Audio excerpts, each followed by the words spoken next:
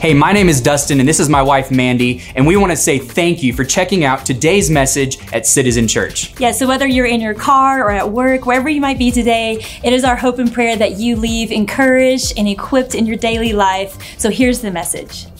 We are in week 6 of our series 7, and we're looking at these 7 dimensions of discipleship. In our belief, looking at the Bible, is that if we are taking our next step in each of these 7 dimensions or 7 disciplines, that we are growing. If we're doing that, we are growing as disciples of Jesus Christ.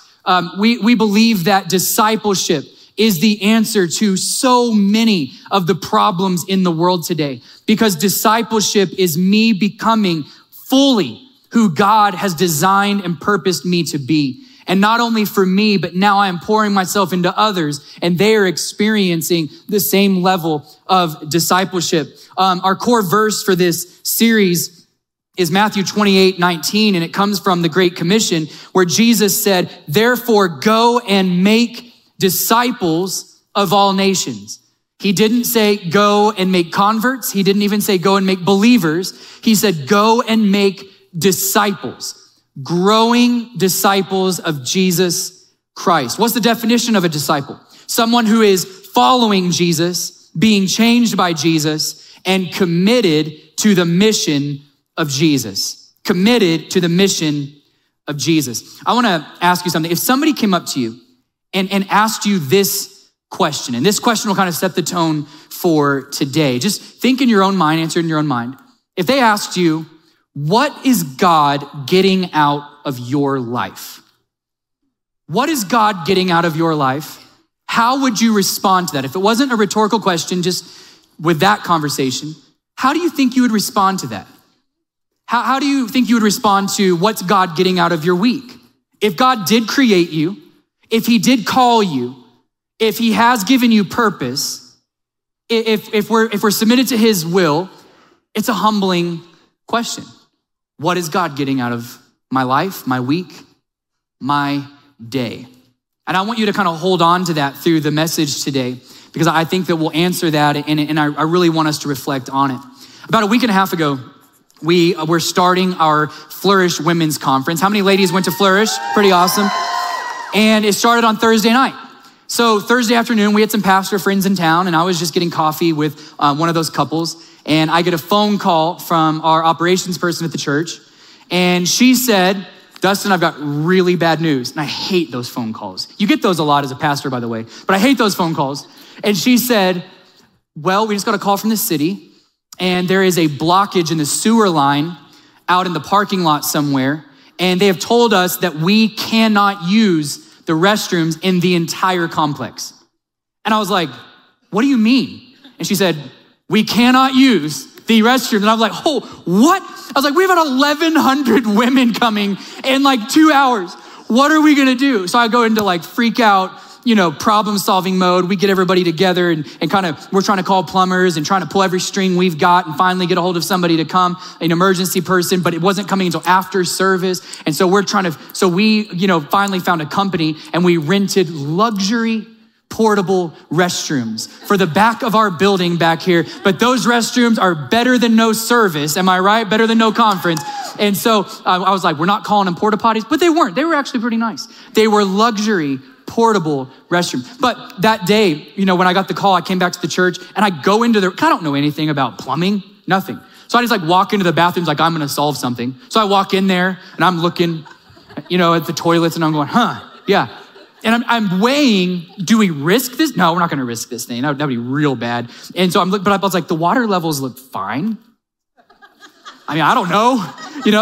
I could flush it, but they said not to. But then the sin nature started rising up, and I was like, I didn't flush. But I'm looking at this, and I'm going, all of the equipment is there. All of the equipment's there. All of the parts are there. But if they are not functioning according to their purpose, we have to put a sign up on the door that says, out of order, out of service. If something isn't functioning according to its purpose, it cannot be used. And it is the exact same way with us. We have a purpose from God. We have a designed purpose by the designer, the creator, for our lives. But if we aren't functioning according to our purpose, we cannot be used because we are out of service. So many people want to be used by God. So many people want fulfillment. So many people want that a purpose for their lives, but we bring our own agendas with purpose and we're not submitting our purpose to God. And God's saying, I want to use you. I want you to have fulfillment. You may have the right equipment. You may say the right things. You may go to church. You might look as Christian as they get. But if we're not functioning according to our purpose, we cannot be used by God. And I think we have to understand that today because the topic today is mission. And we all have a mission from God. It's a part of the discipleship process. We have to grow in mission because God has a mission for the world and a very specific function. And we've been reading a portion of it every single week in this series. And it comes from the Great Commission. Again, in Matthew 28, 18 through 20, Jesus says this, all authority in heaven and on earth has been given to me. Therefore, go and make disciples of all nations, baptizing them in the name of the Father and the Son and the Holy Spirit, and teaching them to obey everything I have commanded you. And surely I am with you always to the very end of the age. That's the last thing Jesus left with the disciples. And we go, well, isn't that the job of like the disciples? Yes, you, me. It is the Great Commission for all of us to go into the world. That is the bottom line purpose. Fulfillment is tied to this. Joy is tied to this because it is what you were created to do. The mission statement for our church is tied to the Great Commission, and it's this: we partner with God in building the church among all people everywhere. The church, not as in buildings, but as in people.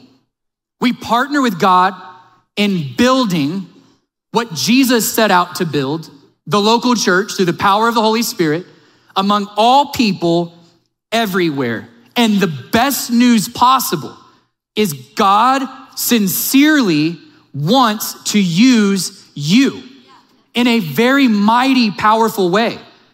And as soon as I say that, many of us are automatically trying to disqualify ourselves because we're thinking, I'm too new to this, or I've made too many mistakes. No. If you are in Christ and you have called on the name of Jesus as Savior, if your eternal home is heaven, you're a child of God, you are destined, you have purpose, you have a calling, and He wants to use you, but He's waiting for your yes. He's waiting for your yes. He's waiting for us to say, I want to function according to my purpose so I can be used like I'm supposed to be used. So here's the question today, and we'll answer it in a few different ways. The question is this: how can we partner with God in His mission of discipleship? How can we partner with God? Number one is this: we need to remember the message. We need to remember the message. What's the message? Well, the message is the gospel, the good news.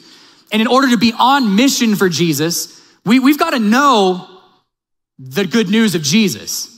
We've got to know and make sure that we've recognized it ourselves and we've responded to the gospel, but also we've got to know enough of it.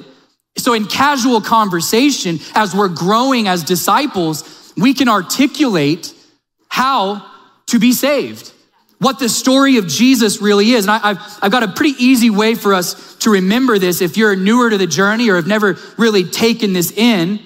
The message is the gospel, but what is the gospel? There's 4 parts to this, very, very, very quickly, is this. The first part is the plan. Everybody say the plan. God's plan is this. God's plan from the beginning, it still is, and it is forever. God's plan is to be in harmony with us.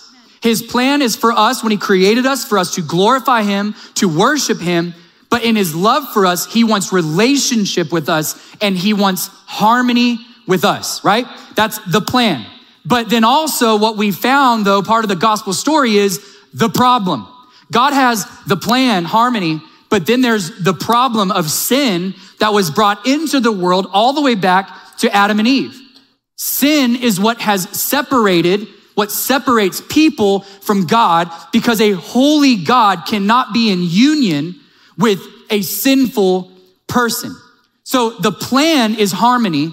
Sin came into the world to break that harmony and cause a chasm. But then the third part of the gospel message is the solution. The solution is Jesus Christ. The solution is John chapter 1, when John the Baptist was about to baptize Jesus. Jesus is coming over the hill, walking down to the Jordan River. John the Baptist is about to baptize him, but he looks at Jesus and everybody there and it says, "Behold, the Lamb of God, the one who has come to take away the sins of the world." That's what he says in John chapter 1, right out of the gate in the Gospels. So we have the plan. The plan is harmony with God. The problem, sin came in and broke the harmony and separated us from God. But then Jesus, by God's love, God the Father sends his one and only Son into the world to go to the cross as the perfect sacrifice, to die for all of our sins so we don't have to. He died the death we deserve so we can live the life he deserved and for eternity. And all I have to do is call on his name. And now the problem of sin is removed because the Lamb of God has stepped in and created the bridge. So you have the plan, the problem of sin breaks it. The solution of Jesus restores it, but only if the part 4, the decision to call on his name. Just because Jesus came and died on the cross does not mean I'm saved. I am saved when I know he died on the cross for me and I call on his name as my Lord and Savior. When I repent of my sin and in faith call on his grace to overwhelm and overcome me, and so I can be a brand new creation. So I make the decision and respond to Jesus. And when I do, the Bible says that I am now called a child of God when I welcome him into my life. So you have the plan. Everybody say the plan. The problem. The solution. The decision. That's the gospel. And we don't have to go out and be preachers, but all of us are called to be ministers. And we need to start in our own homes and know enough about the gospel. We can't just come be fed on Sunday. We have to take up the utensils and begin to feed ourselves Monday through Saturday and understand enough of the gospel to be able to articulate it in conversation. Number 2 is this: how do we partner with God on his mission? Operate in his authority. Operate in his authority. I'm telling you, this message today can be the answer to your search for fulfillment, your search for purpose. I'm telling you, he's called you to something great, but we have to learn to operate in his authority and not our own. Jesus has authority. In Luke chapter 4, this is right after Jesus' baptism, like I was just talking about. I would call Jesus' baptism a pretty mountaintop spiritual experience, because he's being baptized, the sky opens up, the booming voice of God the Father says, "This is my beloved Son in whom I am well pleased." Then the Holy Spirit descends out of the sky in the form of a dove. Jesus comes out of the water. This is one of those moments where, everybody's mouths are hanging open. This is a mountaintop experience. Would you agree? Yes. Right after this is done, the Bible explicitly tells us this: that same Spirit who descended on and filled Jesus drives him into the wilderness straight from the baptism to be tempted and tested for 40 days. Isn't that interesting? It makes me wonder how many times I am praying to God for him to get me out of something that he may have driven me into, because I need to learn what it's like to depend on him, and I need more authority in my life to go through a season of dependence on him and understanding his authority. And that's what Jesus accomplished in the desert, in the wilderness. He lasts for 40 days of fasting, lasts through the temptation, and the Bible says he comes out of that season with authority. He goes to the Galilee area, to Capernaum. He begins preaching and doing miracles and casting out demons. And this is what the people say in verse 36 of Luke 4. The people were amazed and said to each other, "What does this mean? With authority and power, he commands evil spirits and they come out." They had seen people come to town claiming they could do that, but they had never seen a man walk into town and command evil. to mend broken bodies, broken hearts, broken dreams. Only God can do that. And Jesus walked with authority. After the Sermon on the Mount in Matthew chapter 7, the Sermon on the Mount is the most famous, best sermon in history. After that sermon, in verse 28 of Matthew 7, it says this: when Jesus finished saying these things, all the people were amazed. The people keep being amazed. They were amazed at his teaching because he did not teach like their teachers of the law. He taught like one who had what? Authority. Now, it says he taught like one who had. He just didn't teach like one who had. He had. And he's teaching something new. It says that he didn't teach like their teachers. Well, how did their teachers teach? Their teachers taught, those Jewish rabbis and Pharisees taught by referencing other rabbis and other teachers. Jesus in the Sermon on the Mount steps up referencing nobody, because out of his mouth is the word of God. Out of his mouth is truth. He doesn't have to reference someone else's truth. He is the word. He was there at the beginning. He was speaking the word then, and he is the word forever. And he's standing there as one with authority because he is the final authority on everything. He has authority. He's walking in authority. He's speaking authority. And then in John chapter 14, he's meeting with his disciples and he's pointing to a future. They don't understand it yet, but he's pointing to a future where there would be this transfer of authority to them. He says in John 14, 12 through 13, I tell you the truth, whoever believes in me will do the same things that I do. That's pretty wild. Those who believe will do even greater things than these because I am going to the Father. And if you ask for anything in my name, I will do it for you so that the Father's glory be shown through the Son. He was saying, you're gonna do these things I've been doing and greater things. He says, because I'm going to the Father, and we'll talk about that in a second. But then he says, in accordance to my name. The disciples that day began to understand that what they would do in the future had nothing to do with their name. It was never gonna be in the name of Paul, Peter, John.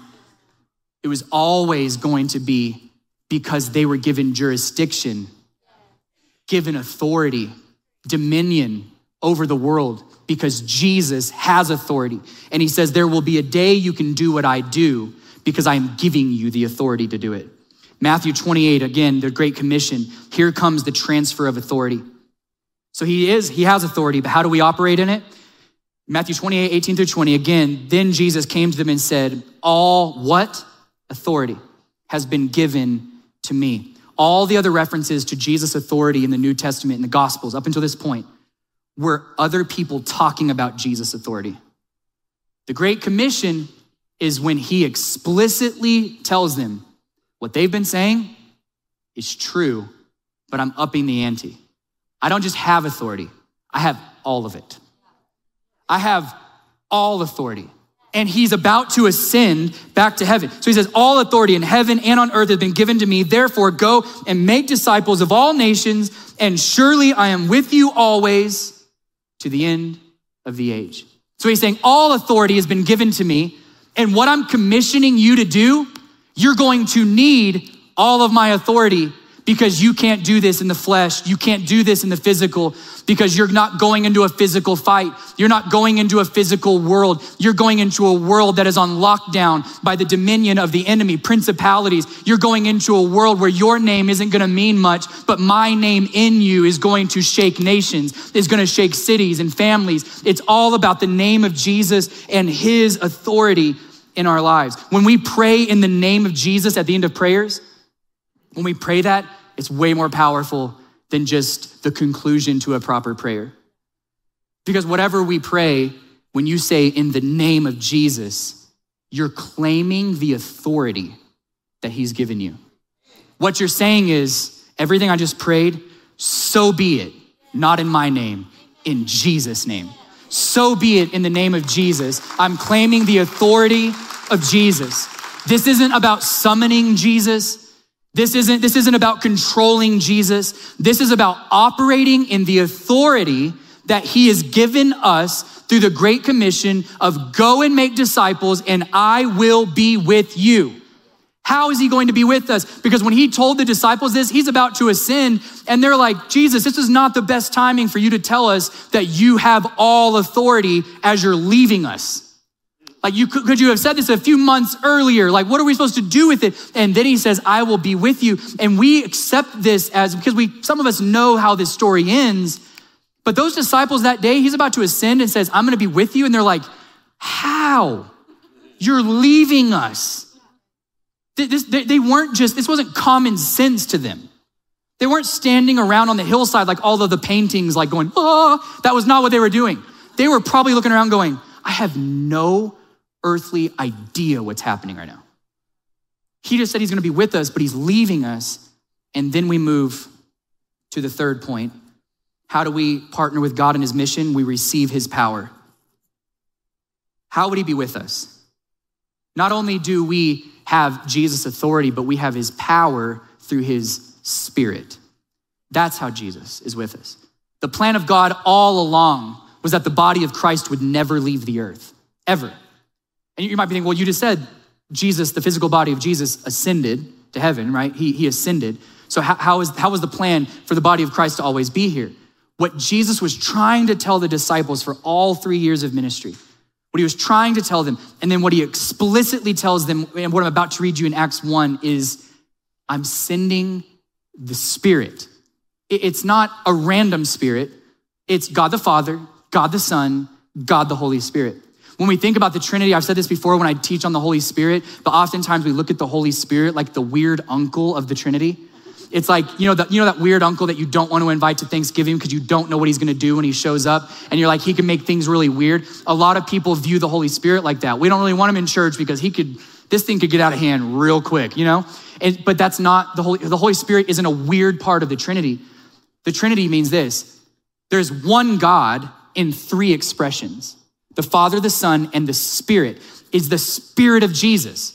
If you're not intimidated by Jesus, then you can't be intimidated by the Holy Spirit, because the Holy Spirit is how Jesus never left the earth, because his body was ascending, but his spirit was descending into people that would be filled by the power of the Holy Spirit. Where Jesus was in one place at one time in his earthly ministry, now he can be in billions of places all over the earth through us and his Spirit residing in us when we are filled in his power. I think you guys can clap to that.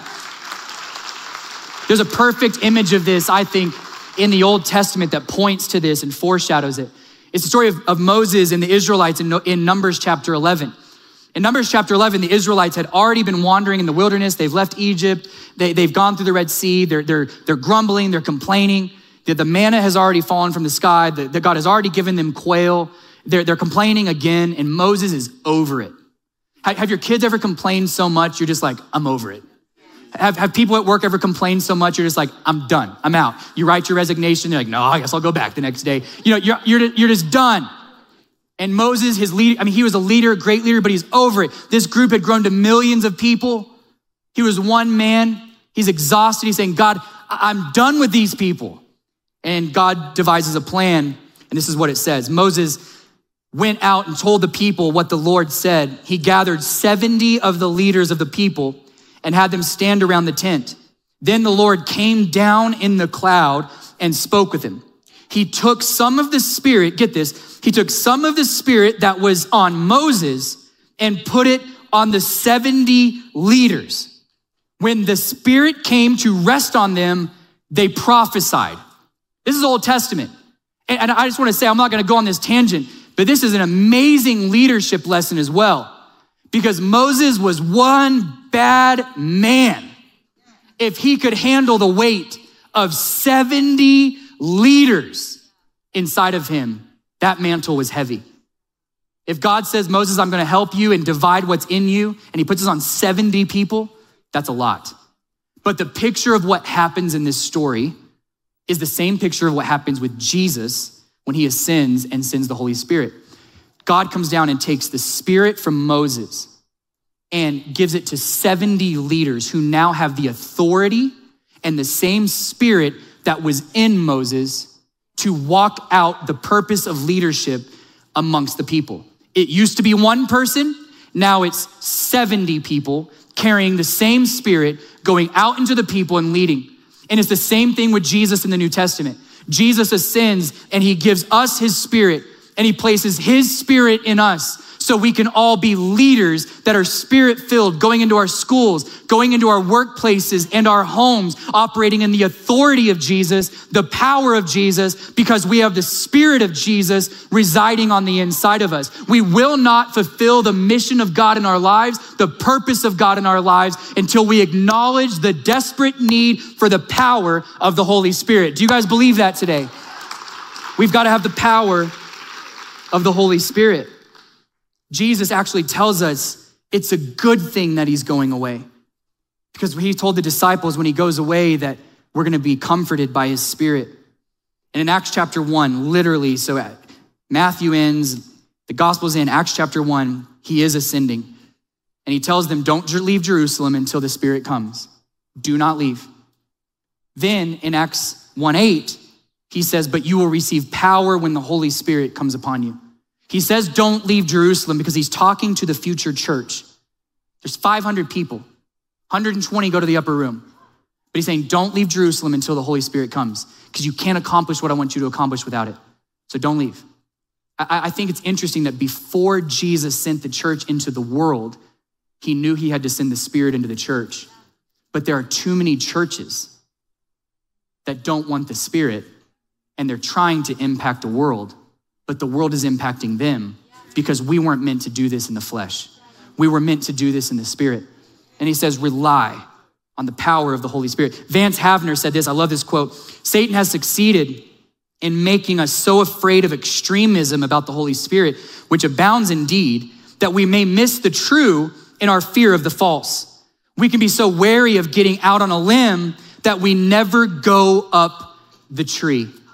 Whatever your background is with the Holy Spirit, if you've been burnt in certain extreme backgrounds and stuff with the Holy Spirit, what I'm telling you today is that the true biblical Holy Spirit is the Spirit of Jesus, who desires not to do anything unbiblical, but to empower you to be exactly who God has called you to be in a supernatural way.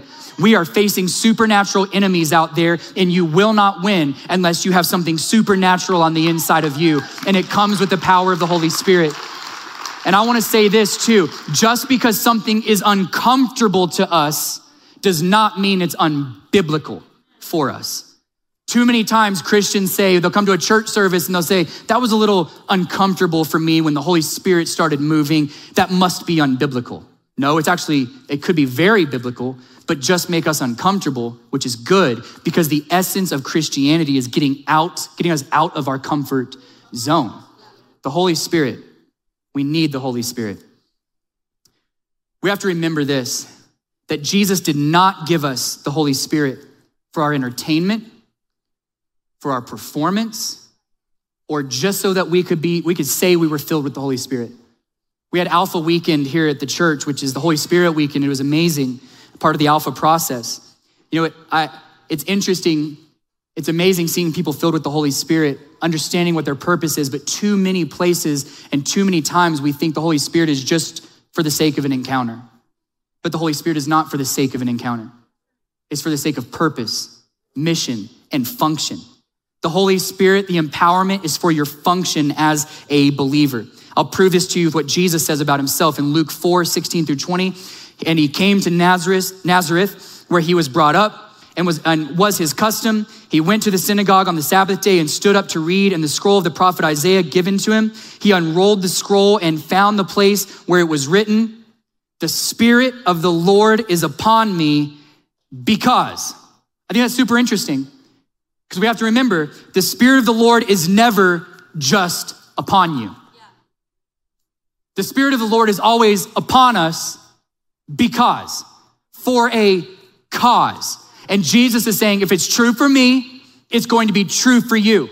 And Jesus continues in this passage telling us what his mission is, and his mission is ours with the Great Commission and impacting people around us. But he's saying the purpose of the Spirit is for the cause.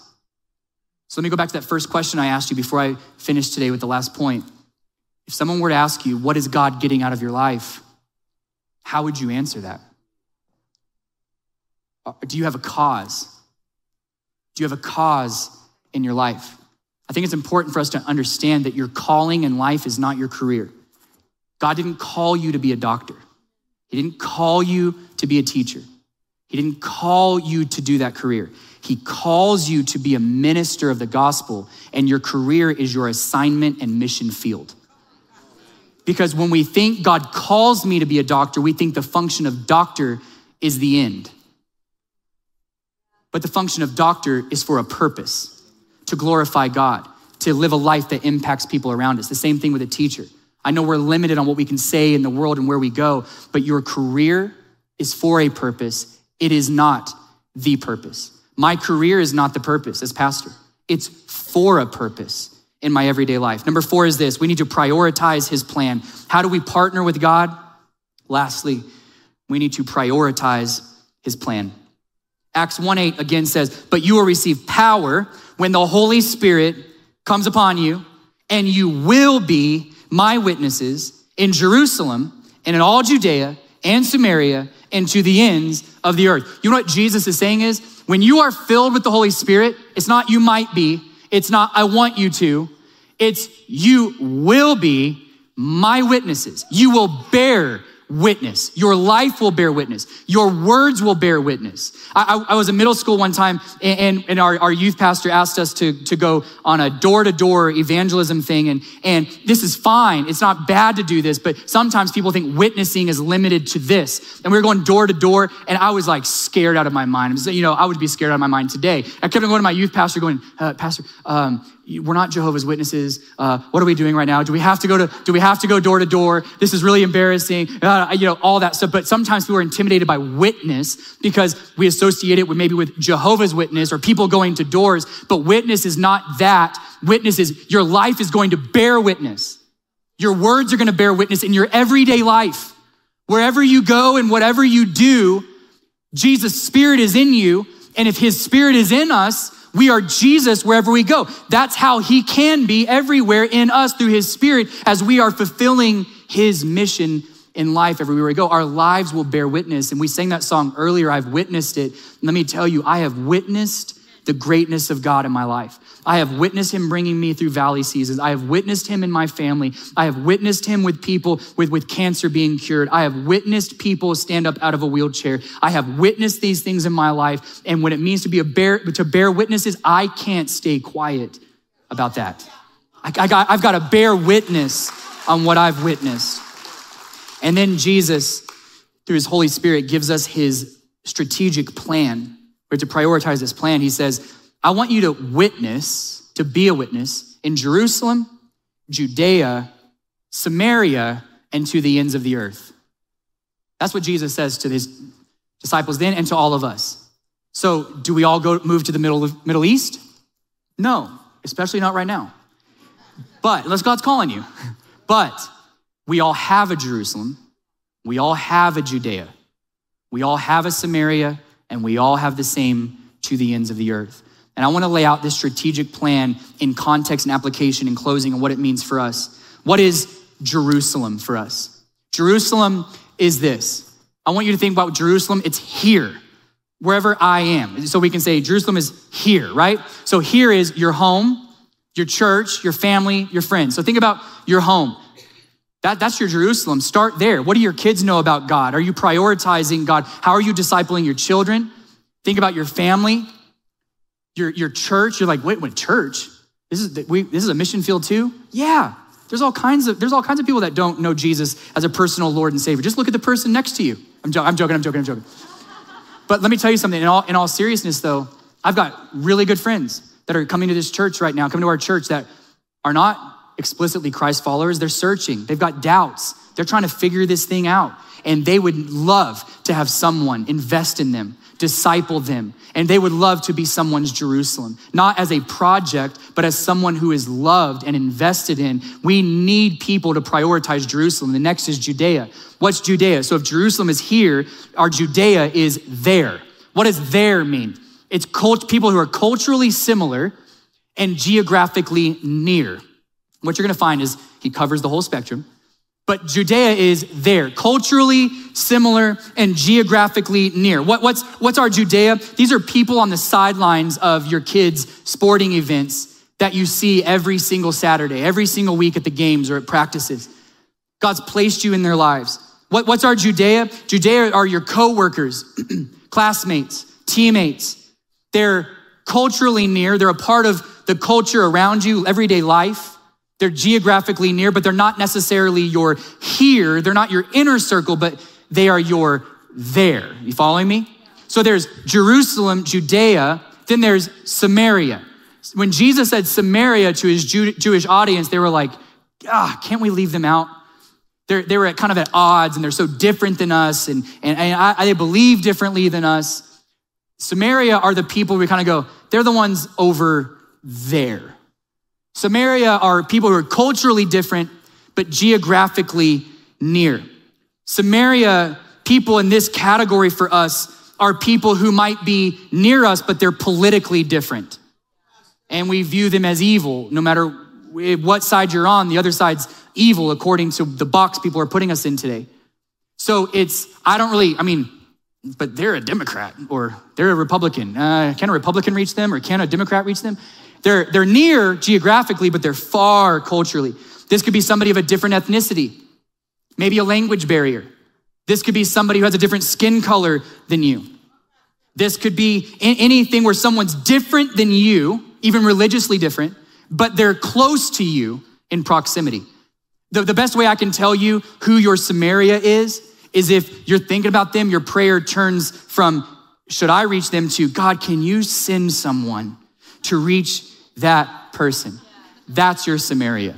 So he says Jerusalem, Judea, Samaria, and then he says to the ends of the earth.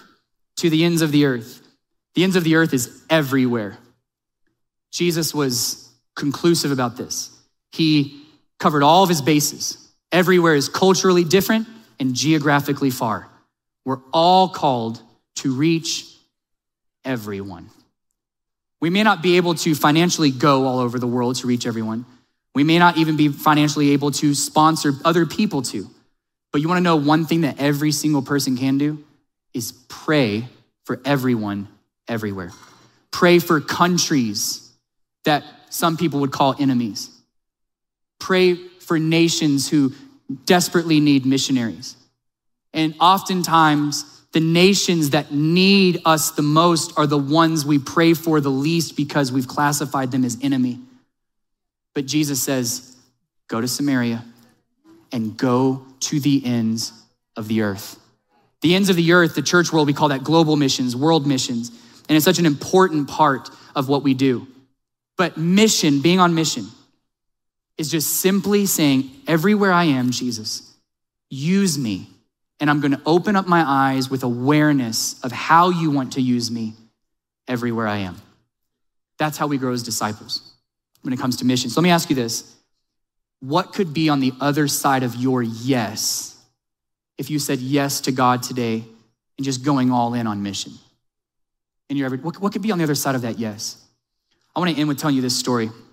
In 2010, as a church, I was not the senior pastor, then I was the youth pastor. My dad was the senior pastor, and we were building this building. And we were at a much smaller facility. The church had gone to 5 services and for years, and we were raising money to build this building, and it was stretching us financially. It was a faith step. But our board of elders back then, and I was going to these meetings, and my dad, we were praying about what to do in this next step, and we really felt collectively that God was saying, I'm gonna support what you're building here, but at the same exact time, I want you to build there. And so we redirected our whole missions campaign and chose 2 people groups in the world that were classified as unreached, which is less than 1% Christian in those areas. And we really felt like God said, if you build there, I'll build here. But I want you to be focused on everywhere and not just here. And so we began to build in both places, and it wouldn't make sense logically, but things just began to flourish and blessing. The first time we went to the 2 places were the Digo people in Kenya and the Tarahumara people in Chihuahua City, Mexico. The first time we went to Chihuahua to meet up with people to learn more about the culture of the Tarahumara, we met up with a missionary who had once invested into this people group, and they said missionaries have come and people have come and gone, but this is an unreached people group for a reason. You're wasting your time by coming here. And the moment he said that, I was like, ooh, now we know for sure we're supposed to be here, kind of thing. And so we ended up saying yes. And there was another organization at the same time called Light Shine. That was, the leaders were coming down from the States, Chris and Heather Nickerson, to start this amazing organization investing in children. And it's expanded beyond that, but after school program, education, food, church, no building, no nothing, just a face step for them to go. We collided at the same time. And we decided to partner with them, this unreached people group who people said couldn't be reached. And I'd gone for the first couple of years several times, but I hadn't been back. We became senior pastors in the pandemic, and there's so much going on. And so I decided this year I'm going. And I went in August. But the timing was crazy because the week before that, the 8 days before that, we were in Maui the week right after the fires hit Lahaina. And it was a heavy, heavy week working with our church family there and people realizing they lost their homes. And it was a heavy week. I had been gone already for a lot of August, and I came back, wasn't anticipating going on that Maui trip. I'd only been in town for 7 days in the entire month. I landed, and I was supposed to go back to fly out to Chihuahua City in less than 48 hours. And I was at the house, and I looked at Mandy, and I said, I know this sounds bad, but can I get out of this? I'm exhausted. I don't feel like I've seen the kids. I don't know. And I just felt, and as I was asking the question, you ever just know as you're trying to get out of something, at the same time you hear God say, close your mouth, I knew I was supposed to go. I got on the plane and flew out there. And that first night I was sitting on a curb after working at, doing stuff during the day. And I was so tired. And I looked up at the sky and I was like, God, I don't know what planet I'm on right now. Where am I? What are you doing? Why did you want me here? And I just felt the Holy Spirit speak to me, just confirm in my heart, I want you to see what happens on the other side of a yes when I tell you to do something. At this time, hundreds, if not thousands of Tatamatas have been saved. We have given hundreds of thousands of dollars to Light Shine and invested in the Tatamata people to date. We've built a church, which also doubles as a school. There's a thriving Tatamata church there now. We were investing in the community. People are delivered. Over 90% of the men in the community were alcoholic, and people are being delivered, and it's all kinds of stuff happening, right? The last day we were there, we sat in a group, and we were in a circle, and they said, hey, we want to come, and we have a surprise. We had no idea what we were walking into. And they had this big circle after we sang some worship songs, and people just started sharing their testimonies. And at the end of each testimony, they would say, we're going to be in heaven because your church said yes. We're going to be rejoicing together because your leaders said yes. Those of you on the missions teams said yes. The people who have sponsored children at Light Shine, because they said yes, we're going to be in heaven. One of the families, a couple got around to them and they started telling their story. And it was, the man was an alcoholic and abusive, and his wife, they were both not saved, but their daughter, the young daughter named Marisol, started going to Light Shine when she was 4 years old. One of you, I believe, sponsored her. And so she starts going up through Light Shine before and after school. And it was just an amazing thing hearing these stories. But she would go home and sing worship songs to her parents. And they're like, I don't want that in here. What are you doing? Stop singing that. But they were also kind of intrigued that she was singing, and she was pretty good at it. She became like, as a child, one of the worship leaders for the children at Light Shine, and kept singing and going home. And finally, her mom, when she was sharing Christ and sharing the gospel with her parents as a little kid, like the gospel, finally her mom says, okay, I'll come with you, but just to watch you sing. And in that church service, her mom, tears streaming down her face, gave her heart to Jesus in that church service. She comes home, and then the dad is looking at him like, you too? I didn't think you were going to do this. And then he got mad, and then he's coming and standing in the doorway at the church. And they said that he would just kind of pace back and forth in the doorway and kind of look in there and just checking things out, and just kind of frustrated at what was going on. But they loved that their daughter was being taken care of with Light Shine and the food and all of that. So, but he just all of a sudden one day, he sees his daughter singing, hears her, just tears streaming down his face. That night he gave his life to Jesus, was immediately delivered of alcoholism, immediately. Their family was transformed. This is Marisol. She's now married to Sammy, who is the son of the pastor of the Tatamata church that's established there. She's the worship leader at the church. And her dad, this man, became the governor of the Tatamata. He is attending our church, one of the leaders in our church. And at this ceremony, he told us that part of what their ceremony and culture is, they'll make a garment, and they'll give it to someone as an invitation into their culture. And he stood up and he said, "We made this for you, Pastor." And he said, "I want you to look around the circle." He said, "Everyone in this circle will be joining you in heaven." And he said, "Thank you for your yes." And I stood there that day thinking 5 days earlier when I was stressed and not wanting to go on the trip, thinking there's nowhere in the entire world I would rather be looking at people who will be our family in heaven forever because a group of people 13 years ago said, "That's the mission." I say yes. So today, I want to challenge you to take your next step. What is your next step when it comes to mission? Every week we're doing this. Some of you, your next step could be believing the gospel. Do you believe it? Because you can't carry it unless you believe it. Some of you, it needs to be learning a little bit more of the details of the gospel. Some of you could say, I've been saved by the good news of Jesus, but I could learn a little bit more of it so I can, in conversation as things come up, kind of be able to hold my own a little bit in conversation to explain to people who Jesus is and maybe even lead someone to Christ.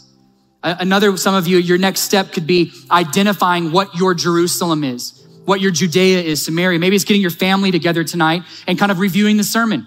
All of our kids are learning about mission today. All of our teenagers are learning about mission on Tuesday night. Get your family together and say, what's our Jerusalem? Let's get a plan. What's our Judea? What's our Samaria? What is our ends of the earth? What missions trips do we need to get on? Which leads me to the next step. It could be joining in with our church as we are fulfilling the Great Commission locally and globally. What we're doing today is we're also introducing some dates and times in 2024 when we're going to be going on some missions trips, specifically to these two locations that we started 13 years ago, to Kenya and Mexico. We have some general adult missions trips that are going to be going Mexico in August and September of 2024. There's an interest meeting that will be coming up there, and then also Kenya in October of 2024. Those are the interest meetings. But you can always contact us on the website and get all the information ahead of time now to start planning on it, citizen.church/missions. What I'm most excited for today, though, is the first time in the history of our church, we are taking an entire year and we are introducing missions trips for the entire next generation age groups in our church in 2024. So our young adults are going to Mexico in 2024 in March. Our youth, our teenagers, are going in June. And we're taking our first ever kids ministry missions trip to Pruitt, New Mexico, to one of our network churches. A great friend of ours pastors in Pruitt, New Mexico on the reservation. And our kids are going to go on a day trip as a part of our serve day. Parents can go and all that stuff, but our kids are going to go do some work around the building, minister and hang out to some of the kids in the congregation and in the community, because we want mission. Yes, we can clap. We want mission to get into every generation in our church. Thank you so much for taking the time to watch the message today. We truly hope it was impactful. Right now, wherever you are, if you're sensing the Holy Spirit leading you to receive Christ today, we want to take the time to pray with you right now. Yes, so wherever you are, whether in your home, in your car, would you pray this prayer with me? Lord Jesus, thank you so much for dying for me.